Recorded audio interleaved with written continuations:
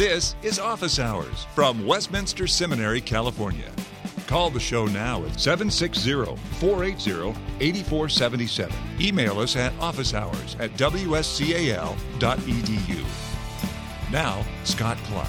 I suppose that when we think about exercises that lead to sanctification, that is about growing in holiness or godliness, we think first about private prayer and Bible reading. Those are excellent, indispensable exercises. But what about public worship? On first reflection, the connection might not seem as obvious, but Scripture says a good deal about public worship and spiritual growth or growth in holiness. As a consequence, our better theologians have also made this connection, as have our churches in our confessions and catechisms. Joining us to talk about the relation between piety and public worship is Dr. W. Robert Godfrey, president of Westminster Seminary, California. He's author of An Unexpected Journey and God's Pattern for Creation and John Calvin, Pilgrim and Pastor, among other titles. These and other faculty titles are available through the bookstore at Westminster Seminary, California. wscal.edu/bookstore.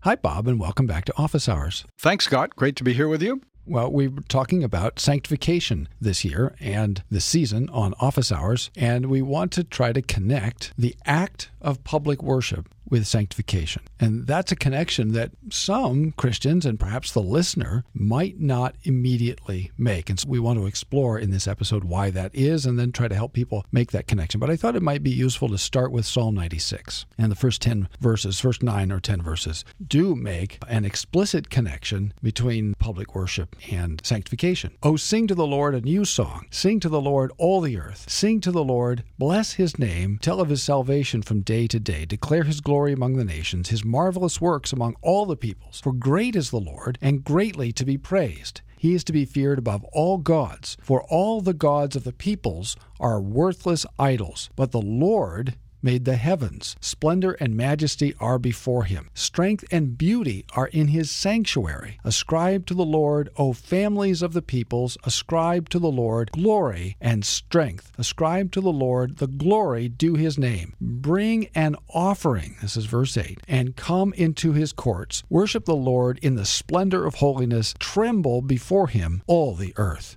How does the psalmist think about, first of all, the holiness of God and then worship, and how does he connect those two things? Well, I think this is a marvelous psalm. We could spend all our time just talking about how it relates to worship and to sanctification because there are so many connections in these just 9 verses here. But of particular interest for our subject, perhaps, is verse 9, worship the Lord in the splendor of holiness, or as the old translation had it, worship the Lord in the beauty of holiness. And then the translators note that holiness there could also be translated holy attire, perhaps referring to the vestments of the priests and of the high priest as they ministered in the temple. And I think for those of us in the New Covenant, what's intriguing there is that it draws our minds to recognize how the temple of the Old Covenant is now fulfilled in the New Covenant. And whether we want to translate that word holiness or holy attire, in the New Covenant it comes to the same thing because the holy attire of the priest in the Old Covenant symbolized and pointed to the holiness that is ours and the growing progressive holiness that is ours by the Holy Spirit in the New Covenant. So it points how worship is intimately connected to holiness. Worship advances holiness, but worship also is grounded in holiness, the holiness of our Lord and the work that he's doing in us. Do we have to justify the assumption that he's talking about public worship here? Well, I think when, as you sort of pointed out in your reading, when you talk about bringing an offering into his courts, that is certainly public worship. Now, I think personally that worship is used in a variety of ways in the Scriptures. So private devotions are a kind of worship. Small group gatherings are a kind of worship. But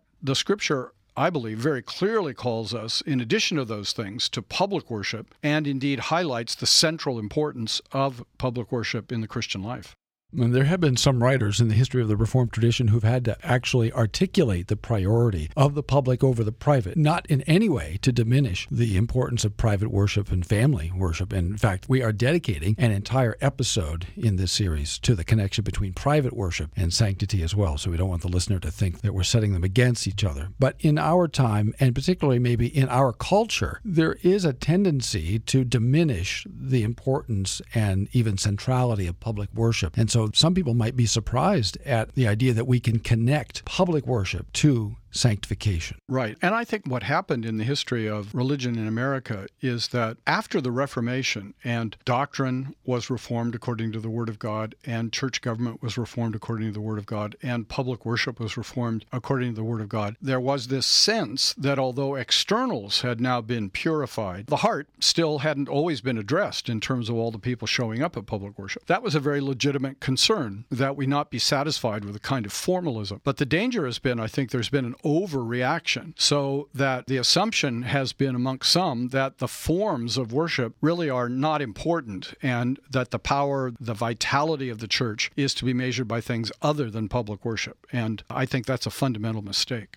Just this morning, I saw someone writing online about how they were disgusted with the organized church, and they were so glad that they were spiritual but not part of organized Christianity. So that's a powerful impulse in the history of American Christianity, and it only seems to be gaining strength now in our time. Right. I think one could and should make the case that what we're seeing in American Christianity right now is a kind of repetition of a lot of what went on in the book of Judges, where each one's doing what's right in his own eyes. And when that's recorded, that is not a commendation of the people of Israel. It's a condemnation. We are not to be self-serving, self-directing, self-justifying, and that's going on too much. Americans are an autonomous and independent lot. Right. Which is good in civil life, or at least arguably good, but less so in the life of the church. Right. And especially problematic if we conclude that if I'm cultivating my own spirituality on my own, I really don't need public worship because it's just a kind of formal endeavor. I think that's a profoundly wrong point of view. You're listening to Office Hours from Westminster Seminary, California. Let's explore that, because I think that's right at the heart of what I want to get at today. The notion that when we gather for public worship, that's only a ratification of what I have done in private, that nothing of significance really transpires there. And I remember being told, for example, or at least it being implied to me as a college student, that the real action in the Christian life was in small groups, in our campus groups, and that we only went to public worship to sort of make a good show of things, really. I don't think anyone would admit to that, but I had that clear impression that that was for the ordinary folk, but the truly spiritual people were making their real progress in the Christian life somewhere else. I think another way of measuring that is the decline of the second public worship service on the Lord's Day, that far and wide the idea is out there that one public worship a Sunday is plenty, and there are really better uses of our time than a second public worship service to cultivate spirituality. That, too, I think is profoundly wrong. Well, we need to commune at the mall, right? Well, I mean, or whatever we're doing. But even if we are involved in a small group Bible study Sunday night, is that really as valuable for our sanctification as being in a second public worship service? And I would want to argue, we may not have time to do this today, but I would want to argue that it is more important to be in the public service than in small group study. Well, no, let's do that, because I can hear the listener thinking or saying, well, wait a minute. I have been in small groups where we have really worked closely with Scripture, and we have prayed, we have borne one another's burdens and encouraged one another, and I have come away refreshed and empowered and renewed. And I've sat in, second services where the minister was tired, the congregation was grumpy, and I've just felt miserable. And if I have to choose between the two, I surely choose the former over the latter. So aren't you just imposing some law on me, Godfrey, that you've made up and you're imposing on us from your European tradition? No, that's not what I'm doing. First of all, I don't want to deny for a moment that gathering in the small group can be profoundly profitable. I'm not speaking against that. But if we think covenantally, as the Scripture does, then it is the covenant community as a whole coming together in a worship service called by the office bearers of the covenant community, led by the minister of the covenant community, with the promise, and I think this is really central, that God meets with his people in a unique way in the public worship service, that his promise of presence and blessing attends the public worship service in a way that is not promised in quite the same way for small groups, and that therefore that official meeting, that covenant meeting, is that to which we are called. For example, when Hebrews says, neglect not the gathering together of yourselves. I think that's all in temple imagery fulfilled in the new covenant as the gathering of the covenant community officially. How often did the priest make sacrifices? I don't know whether we're thinking of daily offerings or on the Sabbath. Well, I mean, the scripture frequently talks about the morning offering and the evening offering. I would not want to use that as a justification for the number of times we worship on the Lord's Day. I think we are not under law as to the exact number of public worship services we have on the Lord's Day. But what I like to say to people is that we ought to complain to our ministers and elders that we only get 2. Why aren't there 3? Why aren't there 4? Now, I'm being slightly facetious about that. But if God has appointed the preaching of his word as a means of grace, promise to be present in it, promise to work through it by the Holy Spirit, then we should want more of that rather than less. And I think most of those who argue against the second service don't really understand the means of grace. Isn't there a pattern, though, in Scripture? I mean, I agree with you entirely that we have to be careful about what we do with the morning and evening, but there is that pattern. There's a creational pattern, which is interesting, right? Morning and evening, the first day, and so forth. There's the sacrificial pattern, and then there's the synagogue pattern, which again, one could say, well, that was an ad hoc thing. But it is the circumstance in which the New Testament church gathered, that they gathered in a circumstance where the synagogue met twice every Sabbath. Well, and it is interesting that Psalm 92, the only psalm that explicitly mentions the Sabbath, says it is good to give thanks to the Lord, to sing praises to your name, O Most High, to declare your steadfast love in the morning and your faithfulness by night. To some extent, a failure to know the Psalter also contributes to a failure to appreciate the importance and character of public worship. But I don't think we should get hung up on that question and miss the bigger point that public worship is appointed by God and accompanied with his promise to meet us there. And that should be the really crucial thing, that in his word, by his Holy Spirit, he meets with us and blesses us and sanctifies us. So let's flesh that out. How do we know from Scripture? You've already mentioned Hebrews chapter 10. Where else would you go in Scripture for the notion that it is to this public gathering that God has made promises and that we can expect the Holy Spirit to operate powerfully through the things that take place in a public worship service? Hebrews does remain the critical place to look at these things because Hebrews is the largest place in the New Testament where the meaning of the Old Testament temple is explained and we are shown how it's fulfilled. And the repeated call of Hebrews is draw near. It's interesting to look through Hebrews and see how frequently that phrase is used. And to what do we draw near? Well, it becomes explicit in Hebrews 12. We draw near to the heavenly Jerusalem. By faith, right now, we are able to enter the heavenly temple in the heavenly Jerusalem to fellowship with the people of God. And that's a unique privilege and honor that is ours that I think is preeminently experienced by us in public worship.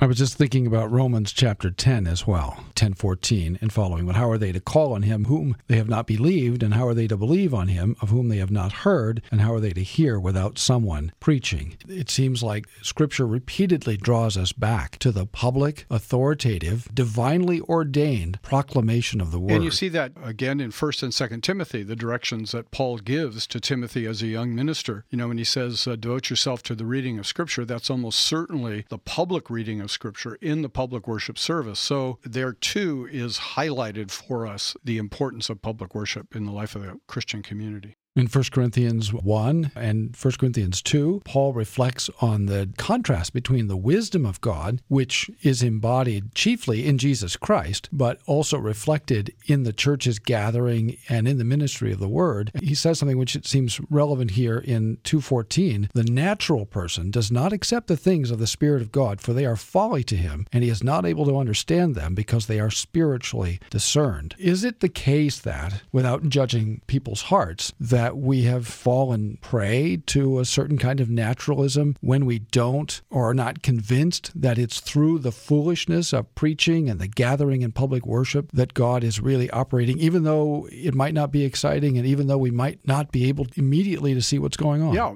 One of my favorite phrases in the Heidelberg Catechism is, we must not be wiser than God. And that's spoken particularly in the warning against the use of images, however much we might like images or rationalize the profitable use of images. The Catechism rightly says we must not be wiser than God. And I think the same is true when it comes to the ministerial office, to the obligation of the minister to preach the word. I remember a great series Terry Johnson did here at the seminary years ago, looking at the book of Acts and observing that that almost everything significant about the growth of the church takes place in the book of Acts in the context of a large group prayer meeting. That's always stuck with me because, again, when I was in college, it was all about small group prayer meetings, how vital those were. And again, I'm not speaking against small group prayer meetings, but I think we really undervalue the prayers offered in public worship. Maybe it's because so many of us have trouble paying attention to those prayers, and we have to work at it. It's part of our obligation as worshipers to work at that. But those prayers are really crucial. They are the prayers of the community as a whole coming together in a place where God has promised to meet with us.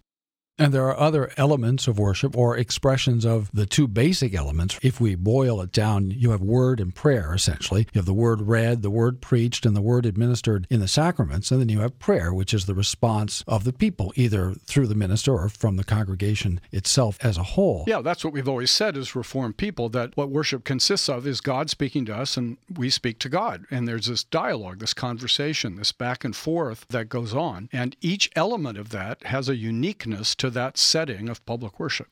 The sacraments might not seem like ways by which we are being sanctified. Most of us have only been baptized once. Some of us would say it's only possible to be baptized once. Or at least only proper to be baptized once.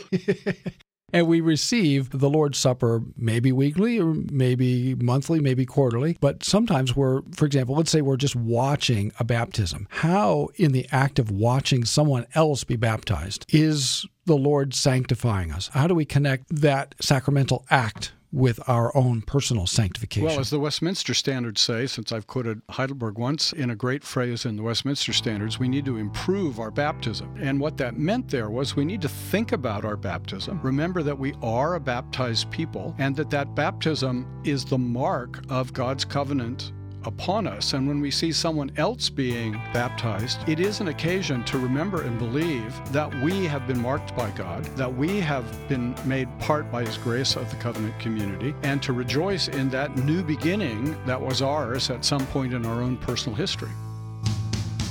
Preaching is so important because it's foolish according to the Scriptures. W. Robert Godfrey for Westminster Seminary, California. And by that, I think Paul meant that from a purely human point of view, preaching doesn't seem all that efficacious, all that sensible. There are voices in every period of the history of the church suggesting there are better ways to do things. We don't need preachers, we need priests. Or we don't need preachers, we need entertainers. But the Lord has appointed preachers because preachers bear His word as it's written and apply it to the hearts and minds of God's people. And so by the power of the Holy Spirit, when the pastor is doing his work faithfully, the Word of God lives in his heart and is communicated to the hearts of God's people. Westminster Seminary, California. WSCAL.edu. 888-480-8474. Westminster Seminary, California. For Christ, His gospel, and His church. It's a little easier to understand how the Lord is sanctifying us in the Lord's Supper when we're receiving that. But sometimes we're tempted to think about the supper purely as an act of remembering, and it certainly involves that, and that's a major part of the sacrament. But what is it about the Lord's Supper that distinguishes it from baptism, and how does the Lord operate through that sacramental act to sanctify us? Well, there again, the crucial thing, it seems to me, about the Lord's Supper is the promise of God to meet us there, the promise of Jesus to meet us there, not only with all His saving benefits accrued for us in the offering of His body and blood on the cross, but that He Himself is there to meet with us and therefore to encourage us, to strengthen us, to forgive us, to bless us, and to build us up in the faith, and to draw us back to the very heart of things, which is, without me, you can do nothing. The Lord's Supper is a wonderful concentration point of the service to say, all that I have comes from Jesus, both in the beginning of my Christian life, but also in the continuation of my Christian life. You put me in mind of Belgic Confession, Article 35, and as part of that article, it says, "But to maintain the spiritual and heavenly life that belongs to believers, He has sent a living bread that came down from heaven, namely Jesus Christ, who nourishes and maintains the spiritual life of believers when eaten, that is, when appropriated and received spiritually by faith." Help us connect now eating Christ by faith. And in fact, this same article goes on to use some very strong language about how it is that we are fed by Christ and our spiritual growth. You know, what's being stressed there is that from our side, our connection with Christ is always faith. Faith that looks away from ourselves, looks away from our accomplishment, and looks by the power of the Holy Spirit to Christ as the only one who can come to us, help us, minister to us. And so faith looks beyond what eyes can see. Eyes can see bread and wine that is not all that impressive or, from the world's point of view, important. That's why the church has always been so tempted to dress it up in some way that makes it look grander. But that simple bread and wine is a call for faith to remember what Christ has promised to do when we are obedient to Him, when we follow Him in administering the sacrament. And the Spirit is operating through that communion. Right. He has promised that the Spirit will operate through that sacramental experience.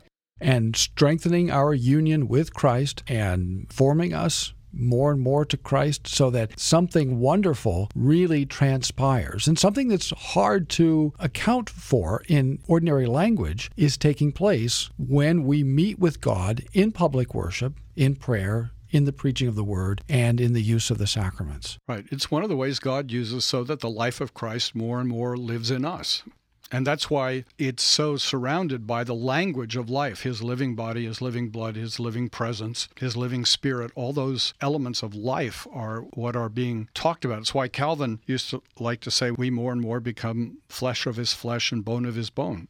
I don't know what you make of this, but I've often been impressed with Paul's language in 1 Corinthians 11 as he's talking about how people should conduct themselves in public worship and what some people regard as difficult language in the first 9 verses of 1 Corinthians 11. Verse 10 says, "That is why a wife ought to have a symbol of authority on her head because of the angels." And the context here is public worship. And I think it's interesting that Paul just assumes that we understand what he means, and he seems to take it for granted that when we're gathered in public worship, that angels are present. Ought we to think that way? And what does that say about the sanctity of worship? Obviously, the Greek word angeloi can sometimes mean messengers. So it may be referring to the preacher, but I think it's more likely it's referring to angelic spirits. And it's part and parcel of that idea. We are really entering the heavenly Jerusalem, where there are myriads of angels as well as the righteous souls of God's people. So it's interesting that Calvinism is so often accused of a kind of bare, grim, cold and scholastic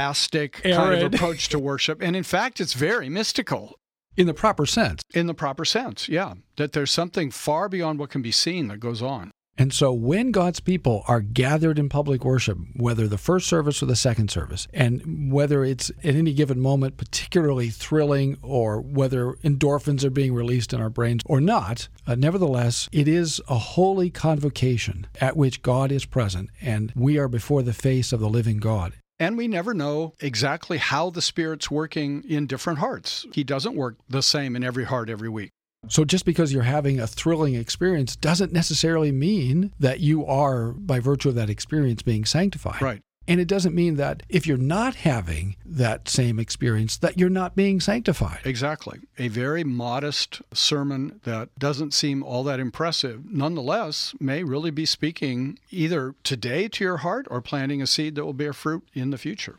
Our forefathers in the 16th and 17th centuries, in some way, seem to have a clearer grasp of the holiness of God. And I'm not saying that it wasn't a golden age, and I'm not saying we necessarily need to go back, but we can learn a little bit about how to think about these things from them. Why was it easier for them, in some respects, to think of the holiness of God? And what are we missing? And I'm thinking relative to public worship.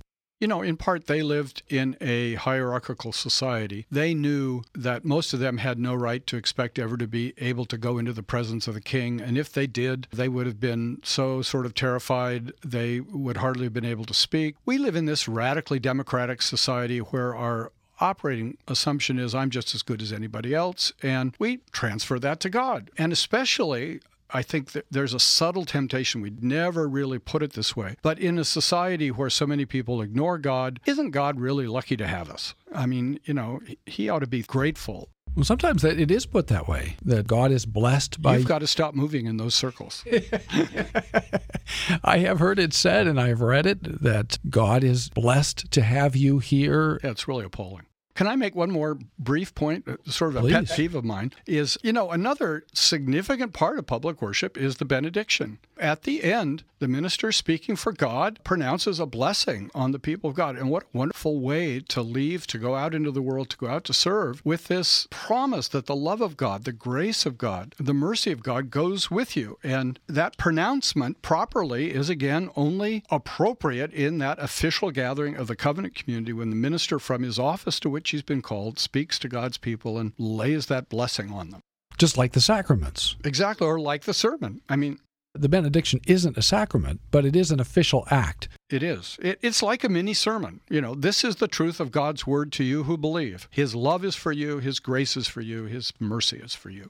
That's an idea that's difficult for us to grasp, I think, that there are such things as official declarations that because they come from an office, not from a person, right, but from an office, have a different character. And they come with the full authority of God's promise. This is God's promise to His people. And if you go out in the week and don't feel the love of God, it doesn't change the fact that God still loves you.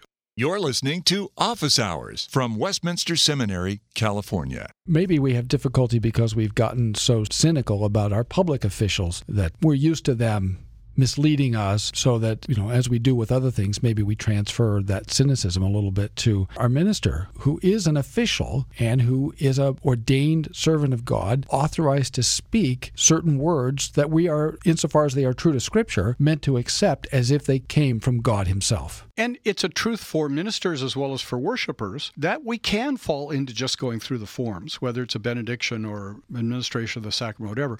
We all have to work that those forms are received and expressed in faith by us. What happens to us when we omit public worship, when we absent ourselves from the twice weekly gathering of God's people on the Lord's Day? Well, I think it's like somebody who isn't eating regularly. The body eventually weakens, and I think the same is true spiritually. I've said to students, I think we've all as preachers had the feeling, I preach week in and week out, and people forget sometimes in the 1 week, sometimes within a month or a year, what I preached on. Does it all really matter? And I say it's kind of parallel to eating. We eat 3 meals a day. We don't always remember exactly what we ate every day, but we do know if we hadn't had those meals, our bodies would be thinner. But the main point I'm trying to make, the analogies are never perfect. The main point I'm trying to make is our bodies would be weaker. Sometimes I've used the analogy of atrophy. But if you just sit, and if you don't move, and if you don't exercise, not that I'm thinking of anyone in particular. He's staring at me, folks. That, those muscles become less useful, and eventually they have to pick you up and carry you out of the house in order to get you from one place to another. And that's why the Catechism says that prayer is the chief exercise of faith. Faith needs to be exercised, and prayer is one way we exercise it, but careful attendance on the means of grace is another way. So, getting up on Sunday morning and overcoming all the obstacles and challenges of getting a family to Sunday morning worship is an act of faith. Absolutely. It might not seem that way, right? When you're trying to find Susie's dress. I just washed it. Where did you put it? I'm going through all of those sorts of mini crises every Sunday morning. Absolutely. And of course, this is why I think Reformed Christianity has so rightly said, not only has God called us to public worship, but God has given us a day for public worship. So we're not free to choose whether we worship or not. We're not free to choose what day we worship on. God has appointed Sunday as the Christian Sabbath, and we are called to worship on that day with His people. As briefly as you can, for the listener who is doubting. I know customarily he's thinking we meet on Sundays, but the Sabbath is really something that was associated with Moses, and we're in the New Covenant. And Godfrey keeps talking about the Sabbath, and Clark keeps talking about the Sabbath. I don't know. That makes me nervous. Well, the first thing to be said about that is that it was not Moses who invented the Sabbath. It was God at creation who invented the Sabbath. I think it's true. If you think of Sabbath only in relation to Moses, it goes away. But if you think about it in relation to creation, it doesn't go away. And recreation. And recreation, because in Revelation 1 verse 10, John says, I was in the Spirit on the Lord's day. Now, all those people who claim to read the New Testament and say the New Testament says all days are alike, they stumble over Revelation 1 verse 10. Because for John, as the apostle, there is a day in the New Covenant that belongs uniquely to the Lord. And the only way to make sense of that is Sunday, the day of the Lord's resurrection. We don't have time to go into all of that. And he was raised on the first day of the week. He was. If our Lord wanted to set aside the first day of the week, and if he wanted to move the authorized day for public worship from the last day to the first day, he couldn't have done it in any more significant way than by rising from the dead or being raised from the dead on the first day of the week. And we see that is the way the apostles interpret it, because the few references we have to the day on which the church was worshiping, it's on the first day of the week. The entire Israelite calendar was structured by redemption, and the Christian calendar is structured by redemption. There are analogies. It's not a purely Mosaic thing. It's a creational thing, and it's a recreational thing. Right. And I think the blessing of following those divine ordinances is so clear in the history of the church, and that where people have failed to keep the Sabbath day holy, the church has been weakened, families have been weakened, individual faith has been weakened. Earlier, you mentioned a pastor. We were talking about a pastor who might be discouraged. It doesn't seem like anything happened last Sunday. Nobody came down the aisle. The anxious bench was empty. Encourage the pastor who's listening that, yes, the Lord did work, even though you didn't see it or feel it last Sunday. Well, I think of the statement of Luther, we must attend on even the most insignificant sermon because we never know when the Holy Spirit will do his work. Now, let me also say to pastors, that is not an encouragement to prepare insignificant sermons. The Lord has not promised to bless greatly lousy preaching. Preachers need to work hard, knowing that they have to give account for how they spent their time and how they worked at preparing to bless God's people. But just like the mother who has to make dinner every night and gets sometimes kind of tired of it, feels underappreciated, doesn't see all the fruit of it, a pastor has to live by faith. And the faith by which he lives says that the preaching of the word is what breeds faith. Where does true faith come from? The Heidelberg Catechism asks, and it rightly answers, true faith is worked in our hearts by the Holy Spirit through the preaching of the Holy Gospel and confirmed unto us by the Holy Sacraments. And Abraham Kuyper reflected on that 65th question of Heidelberg Catechism and said, well, sometimes it seems faith comes from a lot of other things, through books or through friends or through family. And he says, that's all true. We don't have to deny that. But why are there Christian books? Why are there Christian families? Why are there Christian friends? Because somebody, sometime in the history of the church, was a faithful preacher. And we don't always see the effect of that, but that's the way God works. Thanks for listening to Office Hours from Westminster Seminary, California. Don't miss an episode. Subscribe now to Office Hours in iTunes. Find all the shows at wscal.edu/officehours. Copyright Westminster Seminary, California. All rights reserved.